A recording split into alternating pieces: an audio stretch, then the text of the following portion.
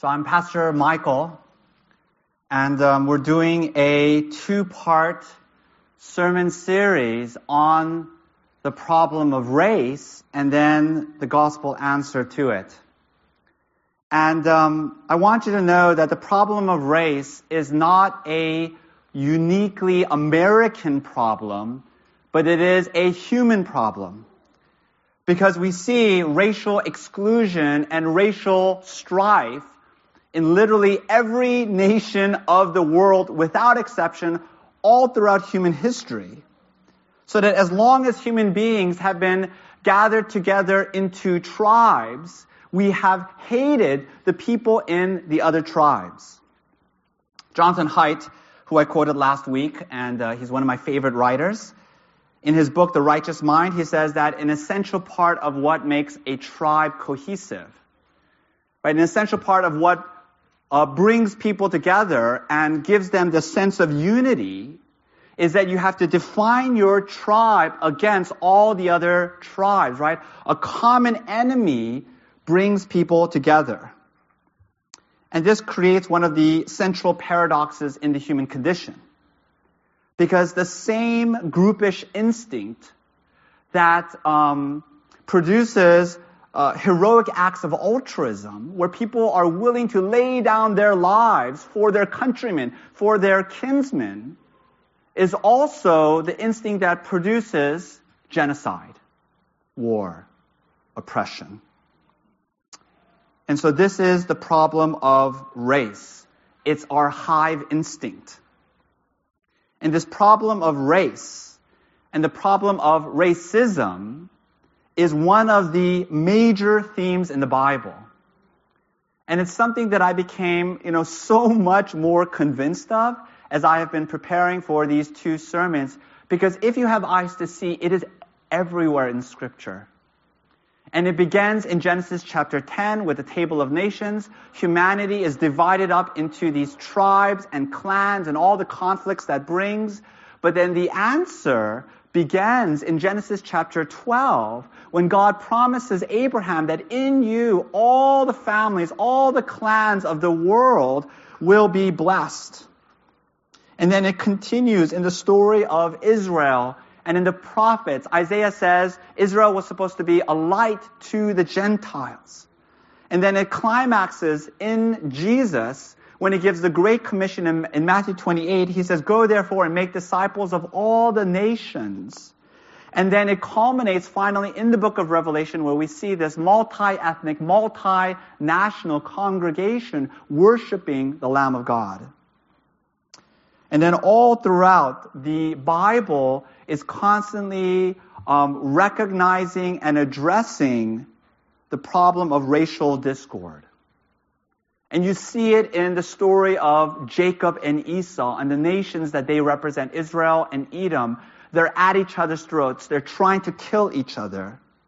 And you see it in the prophet Jonah, who would rather die than preach the gospel to the Ninevites. And you see it in Peter, the apostle Peter, who refuses to eat with the Gentiles in the church of Antioch in Galatians chapter 2. This is the story of the Bible. It is the story of human fallenness and of racial division. And we looked at this last week, and in this week we're going to focus on the gospel answer, the resources that the Bible gives us.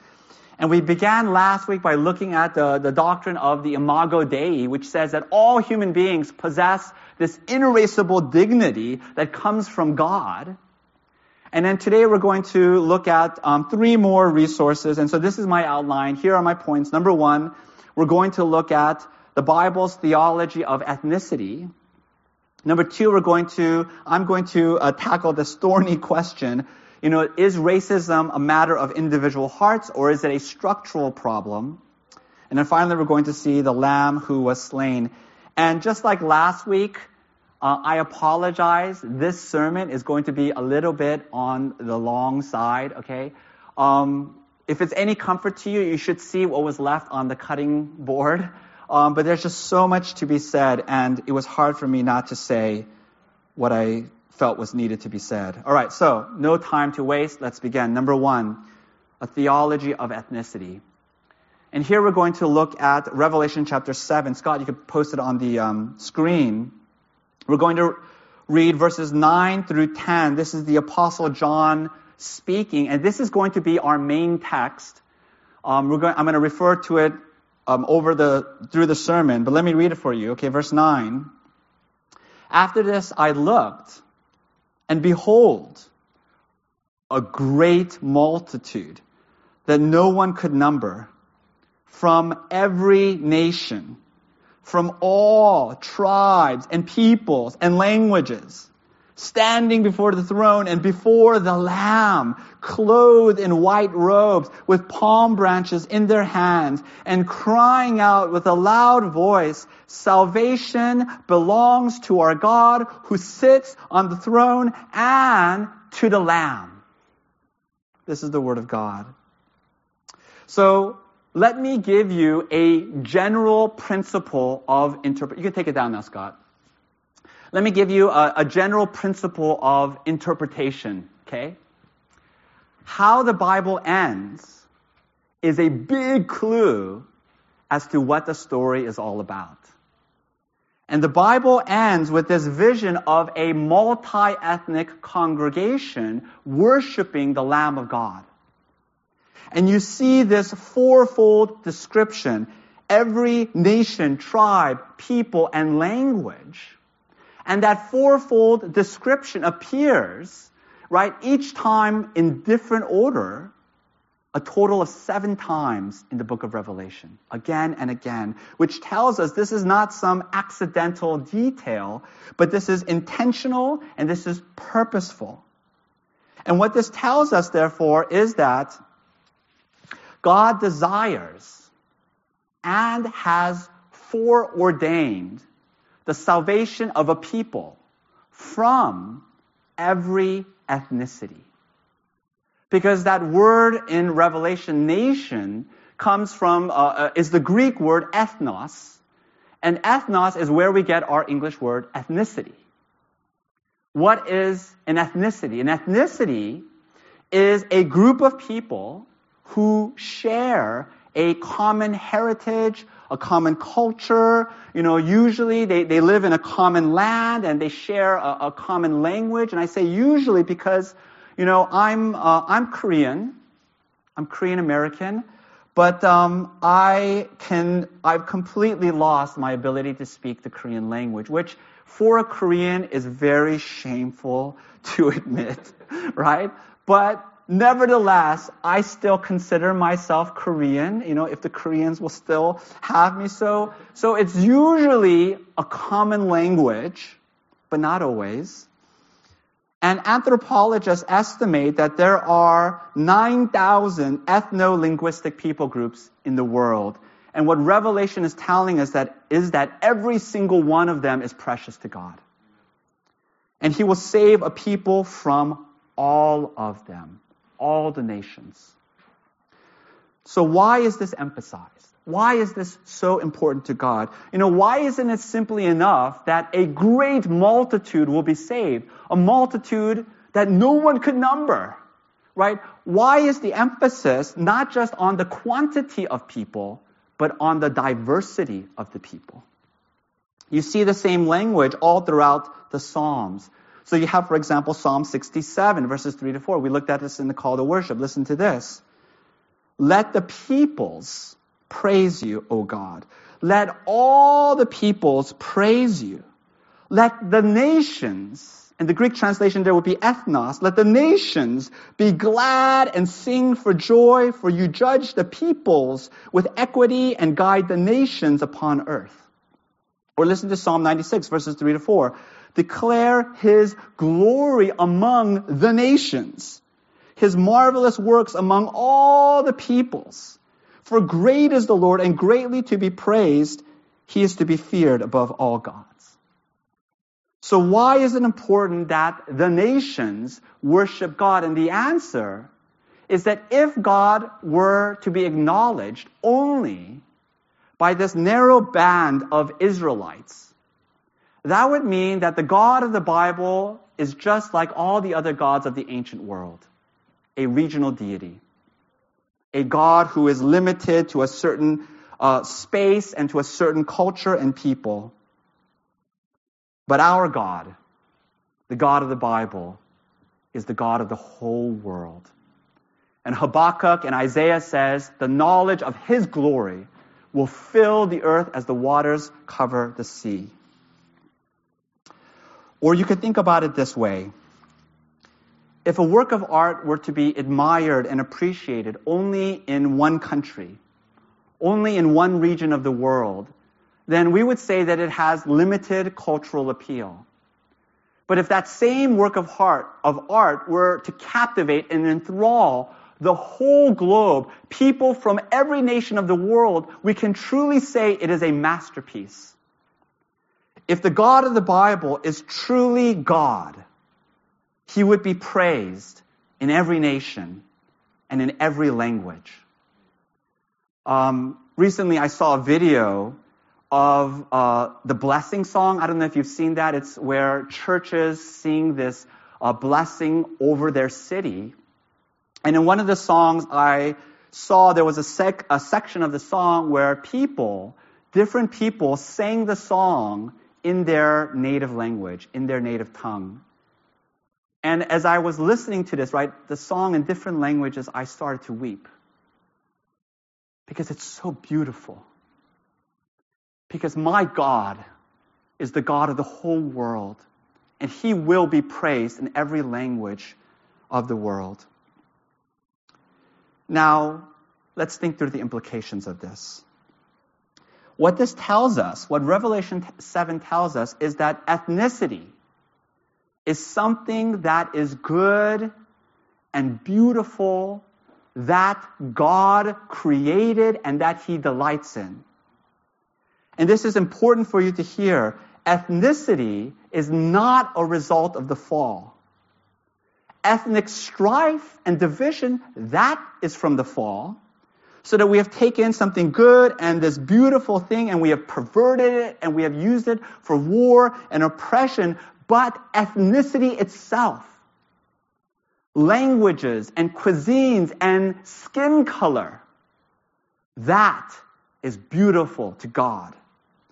And that was his intention all along, to create humanity as this multitudinous variety.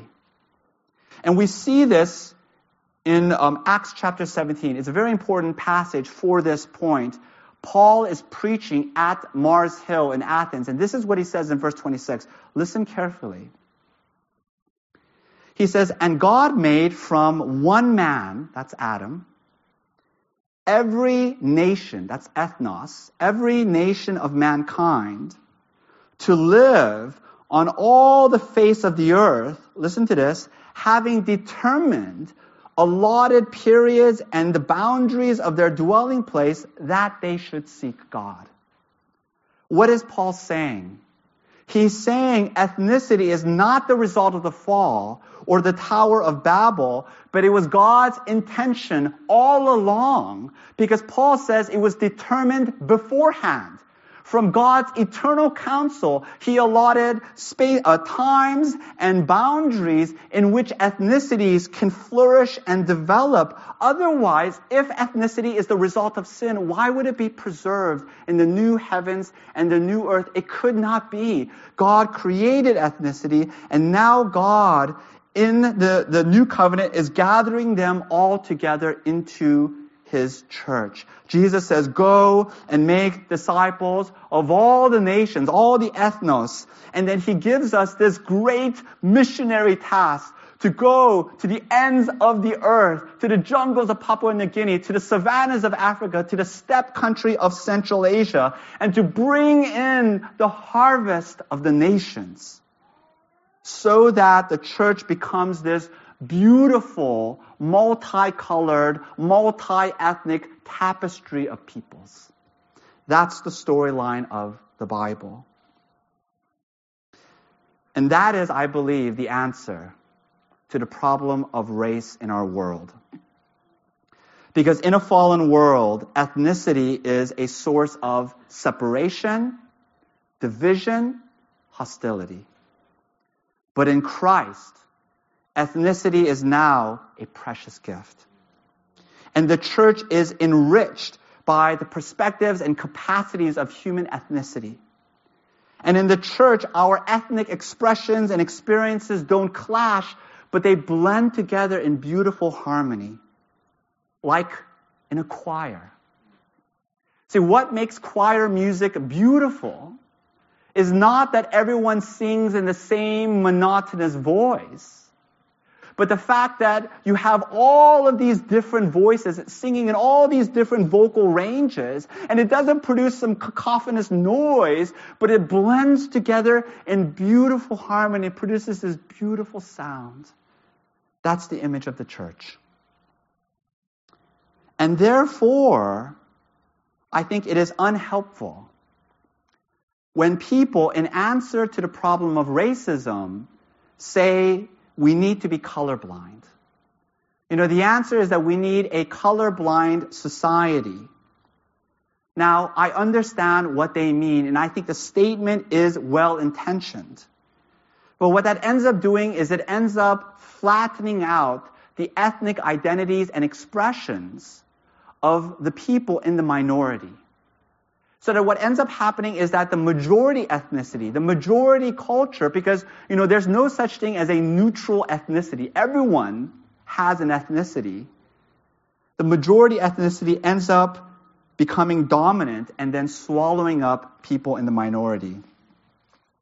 In the early church, there was a major debate whether Gentiles needed to become Jews. Because as Gentile believers were coming into the church, the Jewish believers, who were in the majority, said, well, they need to become circumcised. They need to keep the kosher food laws. And what they were trying to do is they were trying to turn the Gentiles into Jews. But in Acts chapter 15, the Holy Spirit speaking, this is the Jerusalem Council, it's a very important chapter in Acts. The Holy Spirit speaking through the apostles said that circumcision is not required. The kosher food laws are not required. In other words, don't make them Jews. Let the Gentiles come into the church with all of their ethnic particularities and idiosyncrasies and all of their wonderful differences, right? Let the Greek people eat Greek food, which included pork, which was anathema to the Jews, but which is part of Greek culture.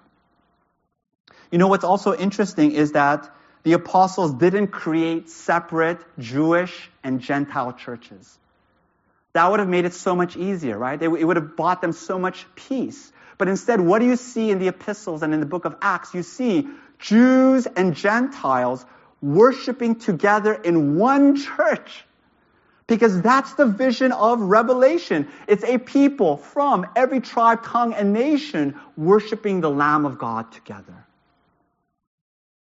I believe this is the answer to the problem of race in our world.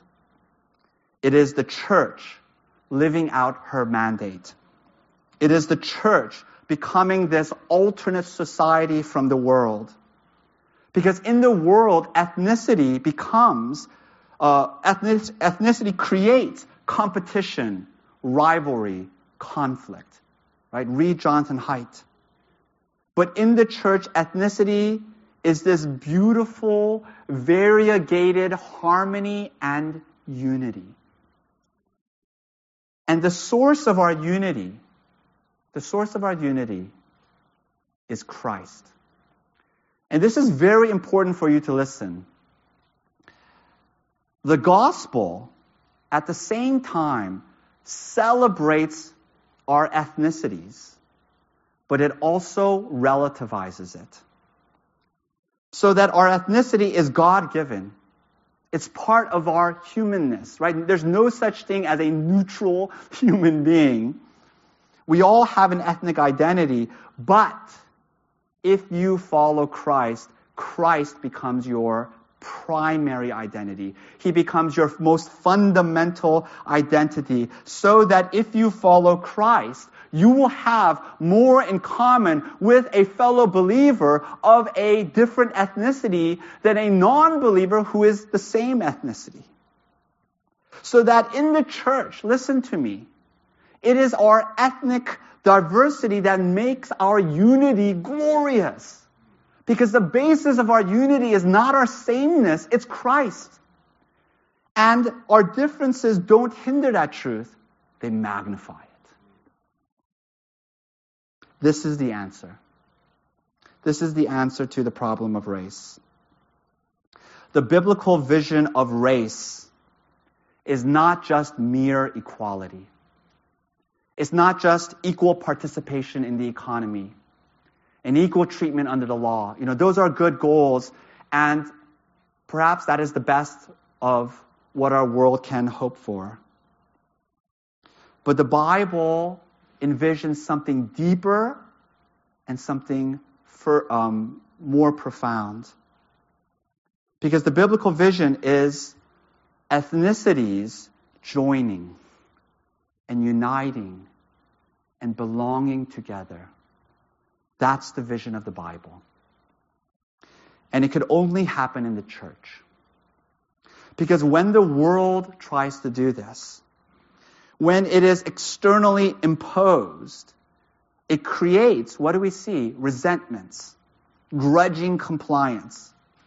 Because the world is a zero-sum game where there are winners and there are losers. Because the world's logic is scarcity of resources. There's not enough to go around.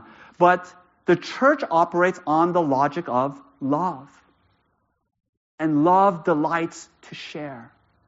Jesus says it is more blessed to give than to receive. That only makes sense inside the church. That is not the ethic of the world. And so people have been asking, what are we going to do as a church? What is our response as a church to all of this racial discord, racial division that we see in the world? And the answer, a big part of the answer, is that we are going to live out the gospel in our church. The vision of our church that the elders, we discussed and we had congregational meetings about this. The vision of our church is that we are going to follow Jesus and help others to follow Jesus. And when we say others, that has to mean our black and brown brothers and sisters. This has been one of the guiding visions of our church from the beginning, that we are going to be a multi-ethnic church. I never hid this. I stated this right from the beginning of our church. And we are going to be at least as multi-ethnic as the neighborhoods in which we live and where we come from. There's been a lot of studies that show that churches in America are actually more segregated racially than the neighborhoods in which they are located, which I think is a scandal. So part of our vision is that we are going to be a multi-ethnic church. Easier said than done. Easier said than done. There's a lot of good books on this, and one of the books that I'm really looking forward to is coming out next month. It's called The Beautiful Community, Unity, Diversity, and the Church at its Best by Erwin Innes. You know who Erwin Innes is? He is the moderator of the PCA, which is our denomination, last year. The moderator is sort of the highest elected office in the PCA. It's sort of very roughly like the president of the denomination. And Erwin Innes was the first African-American moderator of our denomination. And then before him, it was Alex Jun, who was the first Asian-American moderator of the PCA. And so there are strides being made. But if you read these books, the counsel and the advice falls into two buckets. The first counsel is that as a church, we should create a welcoming space for all people. We should foster a culture of inclusion. And so what that practically means is that the majority has to be willing to be discomforted to make space for the minority, because people in the majority often don't realize that every church has a particular culture, a particular way of doing things, and that almost always reflects the people who are in the majority. So let me give you a very a small but not an inconsequential example of this. So a few years ago, somebody came up to me and he said, I really love the catered lunches of our church. I love how it fosters community. But do you think that, we can have more varieties of food other than just Asian food? And I remember thinking, Asian food, what are you talking about? It's just food. And of course, what I had forgotten as an Asian person is that I have grown up all my life comfortable and familiar with Asian food, and I had forgotten that all foods, there's no neutral food, all foods are situated in a culture and a context. And that what is familiar and comfortable to me may not be so to other people. And that the food that we serve in the church can be a subtle signal that you are in an Asian church, and if you're not Asian, then maybe you're not welcome here. And so we talked about this as elders. We were distressed about this. We said this must not be. And so, I've asked Tracy, and Tracy is really good about this, to always be mindful when she orders catered lunch to create a welcoming space for all people. The second thing is that we should make room at the table. We should raise up and empower minorities in leadership roles. And that doesn't mean we just sort of randomly pluck people and make them leaders, but we have to be intentional in leadership development and mentorship. And I have to say, I think our church has a long way to go in this. And the elders, we've been talking about this. David Yee has been beating the drum on this, that once the pandemic is over, we are going to implement leadership development, spiritual leadership development workshops and seminars, and we're going to raise up the next generation of leaders for our church. And I also have to say that our denomination, notwithstanding the moderators, the two moderators, still has a long way to go. And the PCA is about 85% white. And it's 1%, it's about 10% Asian, 1% black, 1% Latino. And so we've discussed it as elders, and we have decided to put our money where our mouth is. And we have pledged $5,000 this year, and we're going to continue to support it indefinitely in the years to come to what is called the PCA Unity Fund, which raises up and financially supports black and brown brothers studying and preparing for pastoral ministry. This is something that I really believe in, and I just want to share with you a personal story on this account. Some of you know my story. When I was a young man, I was trying to make it. I was trying to get my first job, church job in the PCA. And I found the whole experience to be really discouraging and dispiriting. And it felt to me like, all the PCA leadership and all the PCA pastors were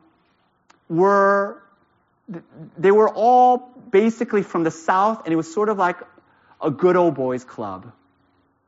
And, they weren't necessarily intentionally excluding me. No, I don't think anyone was being racist. But, people just naturally operate within their networks. And it felt to me as an Asian person like I didn't have those networks. And I felt like an outsider looking in. And nobody came around and put me under their wings and mentored me and, showed me the ropes. And so I think this is really important. This is something that I really believe in, the importance of mentorship, the importance of leadership development.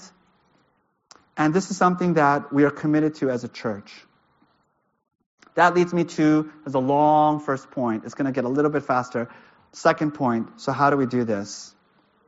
And here I want to dive into the difficult question of where racism comes from.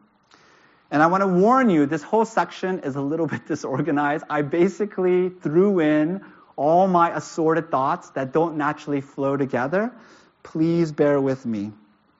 So the first thing I want to address is this whole debate of whether the problem of racism is primarily a heart issue of individual sins, as conservatives tend to see it, or is it a larger structural issue as progressives tend to see it? The book that I found to be really helpful in this is called Divided by Faith. It's by Michael Emerson and Christian Smith. They're sociologists, and they did this wide-scale survey, and they conducted hundreds and hundreds of interviews of evangelical Christian attitudes towards race. And the major finding of the book is that they discovered this wide and significant racial divide among Christians between the way white Christians and black Christians see the problem of racism. And so what they found is that white Christians, in general, okay, it's a broad, category, but in general tend to see racism as deliberate acts. They are these deliberate acts of discrimination and hatred. And in that sense, they see racism is on the decline in the United States. And if there is a problem, it's in talking about it. It's the media drumming it up. It's African Americans who won't let go of the past, but who keep bringing it up, which ends up racializing their interactions so that they constantly see racial bias where it doesn't necessarily exist. And so, for white Christians in general, they see this word racist, which is a really ugly word, being used too frequently, too loosely, in situations that don't necessarily fit. And so they object to this whole idea of corporate guilt, so that simply by being born a white person, you are automatically guilty of racism, even though individually you did not participate in slavery or in segregation. On the other hand, black Christians in general tend to see racism more broadly, not simply as overt acts, but as structures and systems that produce racial inequities. So that for black Christians, they constantly feel their blackness as a disadvantage. And they constantly, live and move in this oppressive atmosphere which is pressing down on them. And in that sense, racism in America is very much alive and continues today. And the problem is not talking about it. It's pretending it doesn't exist, which allows people to passively participate and perpetuate unjust systems. So who is right? Who is right? Let me go back to the earlier question that I posed. Is racism primarily about individual hearts, or is it about larger structures? And my answer is that it's both. It's both. Because systems and individuals are not disconnected, but they have a symbiotic relationship with each other. And the problem, I think, is if you think that racism is only a structural problem or only an individual problem. Because on the one hand, if you only look at structures, if you only focus on changing policies and laws, because there is a school of thought out there that says individuals are entirely shaped and determined by their social structures, and therefore if you could dismantle systems of oppression, then you will have racial equality. But the problem with that perspective is that it ignores the fact that racism comes from the heart. Jesus says, out of the heart come evil thoughts, sexual immorality, murder, theft, and so forth. Matthew chapter 7, verse 21. And so without addressing the heart, all you're going to get is superficial compliance. and you're not going to address the root source. Let me give you a quick illustration, and every parent has experienced this. When your child misbehaves, you will ask your child, say you're sorry. And quite often, the child will say, I'm sorry. Now, they have complied. They have externally said the words you've asked them to say, but they're not sorry. And every parent knows that. And so you have to address the underlying heart issue behind racism.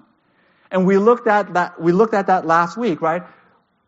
It's a heart of self-righteousness and pride. It's finding your self-worth by looking down on other people. And I think this is where the role of the church is important. The work of the church is heart transformation. On the other hand, if you only look at individuals, if you ignore structures, I'm sorry, but you're being naive about how evil works. Because the purpose of structures and institutions is to deepen and strengthen individual actions. Think about, as an example, think about the institution of the church. And we say this all the time here at IGC. You cannot be a solitary Christian out there all on your own because your faith won't survive. It will die. And so you need the church to nourish your faith and to reinforce your faith. And therefore, structures are important. And we should not be surprised that sinful hearts produce sinful structures. And I think what makes this whole conversation so complicated, and what I'm about to say is going to be contested, and I think that's okay. You don't have to agree with the specific subpoint to appreciate the larger point I'm trying to make. But I believe this is the larger consensus view, okay? So what makes this whole discussion about structures complicated in the U.S. is that the intent of the structures in the U.S. aren't racist. The systems were designed ostensibly to be colorblind. And yet we end up with these inequitable outcomes. So you see this in the criminal justice system and in the education system, where most of, and maybe we could even say the vast majority of the participants are not racists, at least in the narrow sense that most people understand. This is the argument that Eduardo Bonilla Silva makes in his very influential and often cited book, Racism Without Racists. And so most of the participants are not racists, and yet we have these structures that produce enormous inequities and disadvantages. And we should all be troubled by this. And I think what makes this even more complicated discussion is the role of poverty in all of this. We know that poverty and race are linked. And so what role does poverty play as an explanation for some of these inequalities? But regardless of all of this, in the end, what we have in the United States are long-standing, multi-generational, differential racial outcomes. And in some cases, it's getting worse. The rates of black incarceration is worse today than it was 50 years ago. What is going on? So what do we do? I think that if you look at the Bible, you see this same problem of racial disharmony in the early church. And how did the church address it? They addressed it both by individual actions, so that, you have Paul rebuking Peter, right, for breaking table fellowship in Galatians chapter 2. And Paul says, Peter, you're not walking in line with the gospel. He addresses the heart issue behind mistreatment of racial groups. And not only individual action, you also see changes in systems. We see this in Acts chapter 6. Acts chapter 6 is a very helpful and I think very significant chapter in the Bible to help us understand this issue. So let me explain. In Acts chapter 6, what you have is the Jerusalem church, which was the first church, the early church. And in the Jerusalem church, you had two groups of believers. You had what were called the Hebrews, and you had the Hellenists. Now, the Hebrews and the Hellenists, they were both Jewish, okay? But the Hebrews, they grew up in the Jewish homeland, and they were culturally Jewish. They spoke the language of Palestine at the time, which was Aramaic, which was the language of Jesus. And so they were culturally Jewish. On the other hand, you had the Hellenists. And the Hellenists lived in the greater Mediterranean world. They were part of the Jewish diaspora. And so they grew up, surrounded by and adapting the Greek culture around them. And they spoke Greek. And the dynamic is very similar to immigrant families, right? So you have immigrants who come to the United States, and then you have the first generation, the parents, holding on to the culture and the language of their home country. And then you have the second generation, the children of the immigrants, adapting the culture of the host country and the language of the host country, right? I'm a second generation immigrant, which is why I lost my Korean abilities. So you had the Hebrews and the Hellenists. And so what was going on in the Jerusalem church is they had these poor widows, these destitute widows. And the church, living out the gospel, the teachings of Jesus, through its mercy ministry, provided food and aid to these widows, the distribution of bread. But what was going on, okay, listen to this, is that the Hellenist widows were being excluded and neglected. Now, what was going on? You have to understand that the church was located in Jerusalem, which is the center of Jewish life. Most of the members of the church were Hebrews. All of the apostles were Hebrews. And therefore, naturally, you could understand all the power, all the leadership was concentrated and monopolized by the Hebrews. And even though everyone, Hebrew and Hellenist, were sincere believers, they truly were followers of Jesus. We're talking weeks, months after Pentecost. Nevertheless, this age-old racial divide reared its ugly head. And the Hellenists, who were in the minority, found themselves discriminated against. Now, the text doesn't tell us whether this discrimination was overt, was it intentional acts of exclusion, or was it more subtle cultural differences and misunderstandings? It doesn't matter. There was a problem of racial inequality in the early church. And so what happened then is that the Hellenist believers complained. They raised the issue. And the apostles, they discussed what was going on. And the apostles recognized the problem. They didn't get defensive. They didn't deflect. They said, this is not right. And then they instructed the congregation to pick among themselves 7 godly men of good repute, full of the Spirit, full of wisdom, to oversee the distribution of bread. And the congregation then elected these seven godly men who loved Jesus.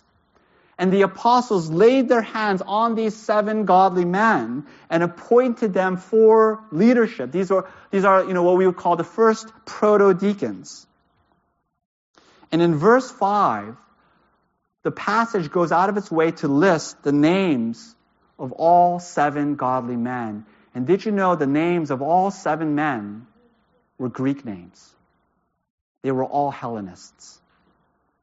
What happened? The apostles and the early church, in order to rectify this injustice, they raised up and they appointed Hellenist leaders. They could have made it equal, right? They could have said, we're going to appoint 3 people from one group and then 4 people from another group. Well, that isn't quite fair. Okay, the 7th person will be rotating chair position, 6 months from one group, 6 months in another group. Okay, now it's perfectly even. They didn't do that. What did they do? They empowered the disempowered, marginalized group. And the text tells us this was all directed by the Spirit. And it tells us that the Word of God increased and the number of believers multiplied and the ministry of the gospel of Jesus flourished. And all of Jerusalem was astonished. They had never seen anything like this. Some of you are getting excited. And I can see sort of the gears turning in your head. And you're saying, we need to do this in the United States. We need to adopt this as public policy. But let me offer a word of caution. And I want to say here again, the world is not the church. Because in the church, we have shared convictions. We have this community of love, which allows people to voluntarily lay down their rights and serve one another.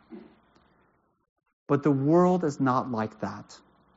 The world is full of competing interests and agendas, and policies are imposed, not willingly received. And therefore, I want to be honest with you, the world is not a safe place to practice the kind of self-giving love that Jesus calls the church to practice.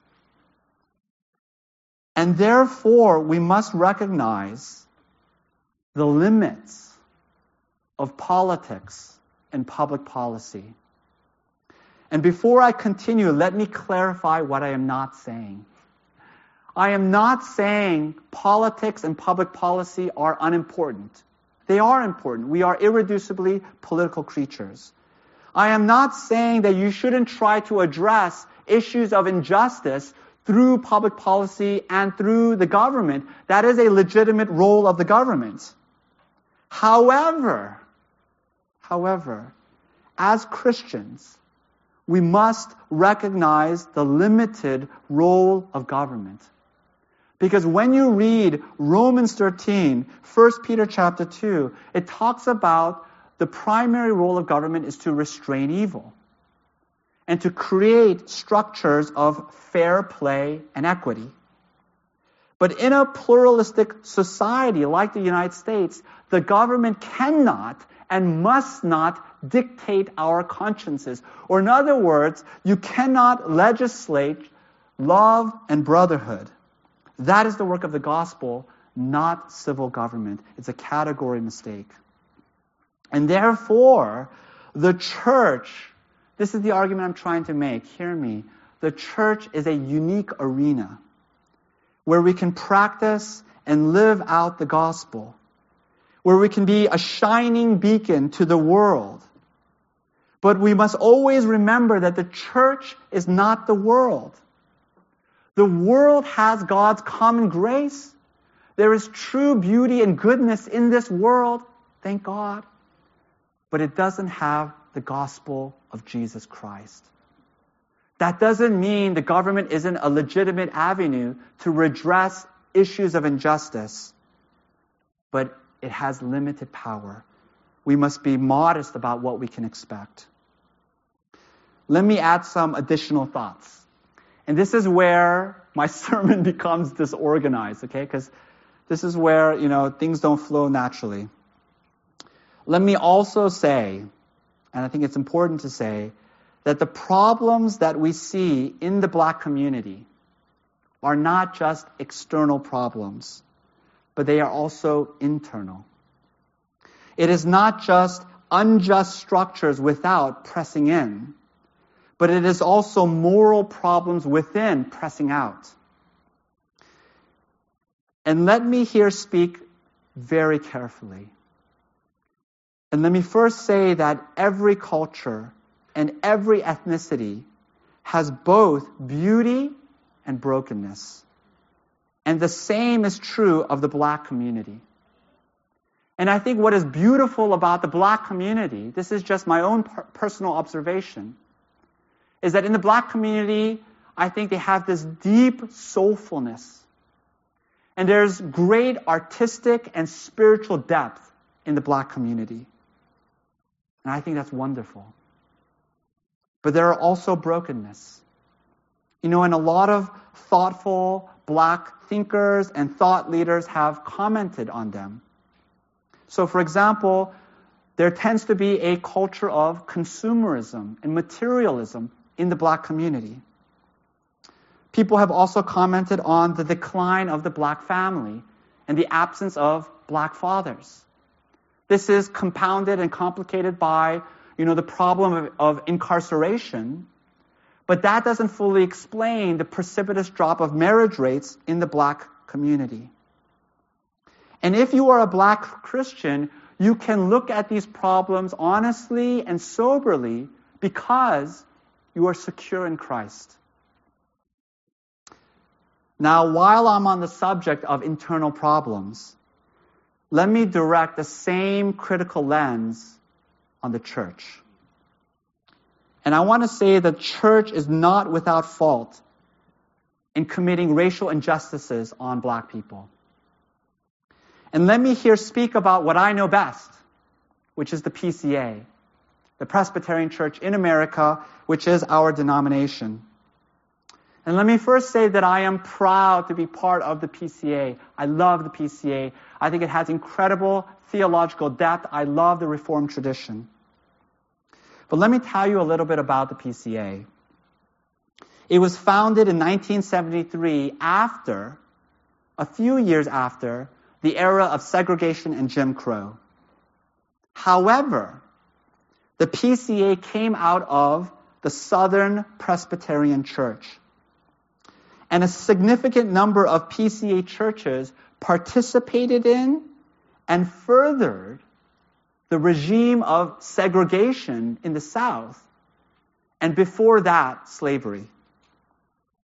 And these PCA churches, they weren't just passively permitting these things to happen. They weren't just leaving unremarked the racial issues of their day. But listen to me.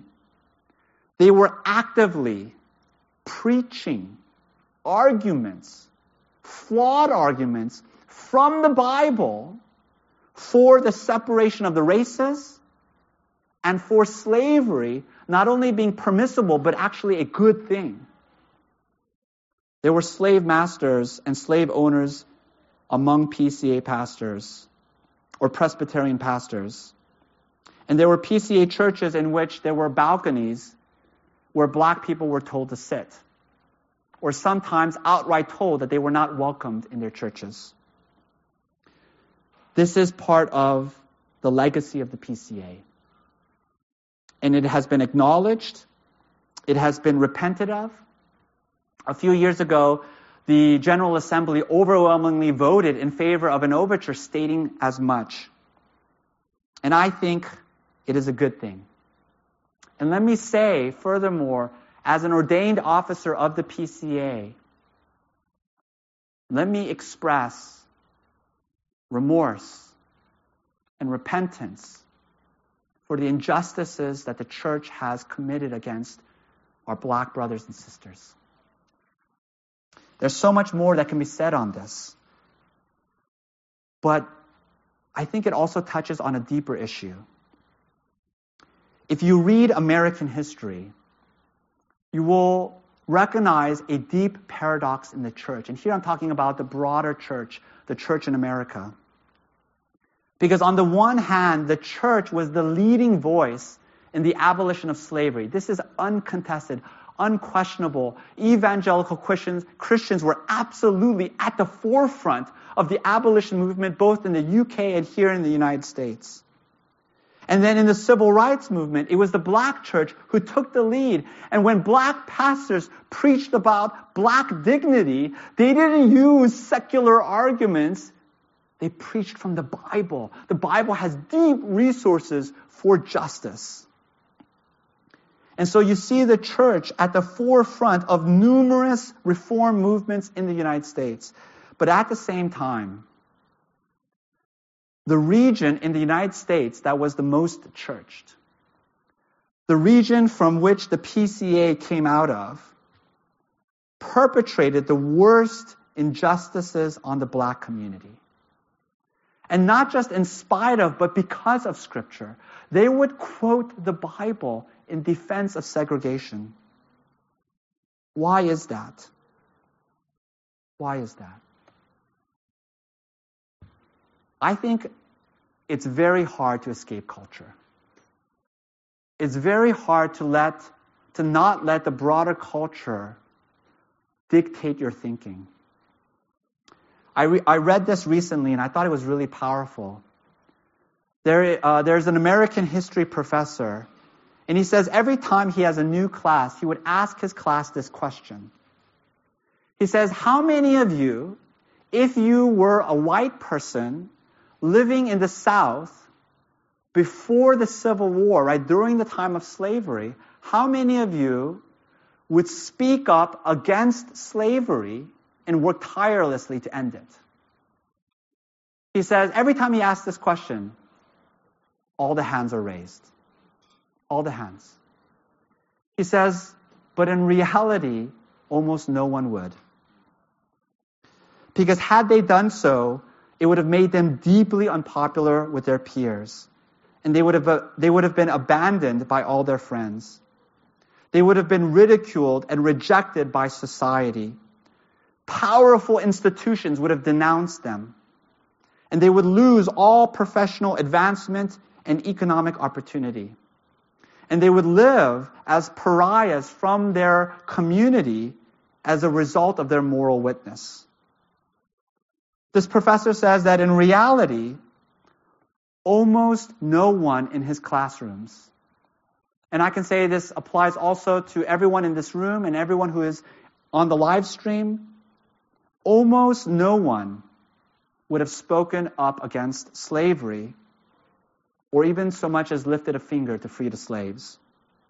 And in fact, many of us would have supported the slave system and happily benefited from it. Because that's what happened to the vast, vast majority of white people who were living in the South under the slave system. I think it is easy to join a bandwagon. It is easy to speak up for justice issues when they are popular, when it wins you the approval of your peers, when the elite institutions of the nation signal their approval, and when it confers upon you economic benefits. But how many of us would speak up for God's justice and righteousness at the risk of our futures, with the rejection of society? What evidence in your life demonstrates this kind of moral courage? You know, if I'm really honest with myself, I have to recognize that fundamentally, I'm no different than the slave trader and the plantation owner in the antebellum South. So what is the answer? And here we go to the third point. And I want to bring you back to our passage in Revelation 7, where you see this vision of this multi-ethnic congregation. And at the end, the congregation cries out, salvation belongs to our God who sits on the throne, listen, and to the Lamb. Did you know that the book of Revelation, more than any other book in the New Testament, refers to Jesus as the Lamb of God? In the rest of the New Testament, all the other books in the New Testament, Jesus is called the Lamb 5 times. Twice in John chapter 1, where John the Baptist says, behold, the Lamb of God who takes away the sins of the world. 5 times in the rest of the New Testament, 27 times in the book of Revelation. In fact, Jesus is called the Lamb above all his other titles in Revelation. What is going on? What does this mean? What does it mean that in the book of Revelation you have this juxtaposition, these two things, this multi-ethnic congregation on the one hand, worshiping on the other hand Jesus as the Lamb who was slain? I think this tells us that racism is not ultimately a sin that we commit against each other. It is not just a horizontal sin, but it is first and foremost a vertical sin against God. We have offended a holy God, so that when we mistreat, even if we should be indifferent to or neglect our fellow image bearer, we have insulted and offended God. And this sin cannot be atoned for by good works or allyship. Even the most woke anti-racist is still a sinner before God. And therefore, our only hope is the Lamb. This perfect God-man who came and who lived this perfect life. And on the cross, he stood in our place. And he took the punishment that we deserve. And when we believe in him, all our sins are washed away. This is why in Revelation 7, there's this image of the multitude, all of them wearing white robes. The white robe symbolizes our cleansing, that we have a right standing before God, so that it doesn't matter what you've done, it doesn't matter who you are. If you put your life in Christ, you are forgiven. And when you believe that, when the vertical relationship is made right, it will have vast implications for your horizontal relationships. So that when you see Christ's self-giving love for you, to the extent that you meditate on it and it becomes the controlling power of your life, you will be able to give and extend self-giving love to others. You will be able to love the stranger, welcome the foreigner, as the Bible commands us. And you will be able to live out Micah 6:8, do justice, love kindness, walk humbly before our God. Let's pray. Heavenly Father, what an amazing vision of racial healing and reconciliation we see in the gospel. And we recognize it's not easy. Very, very hard. And there's been a lot of hurt and deep wounds. But we pray that you would give us the courage and the love and the humility to love each other well, as you have loved us. We pray this in Christ's name. Amen.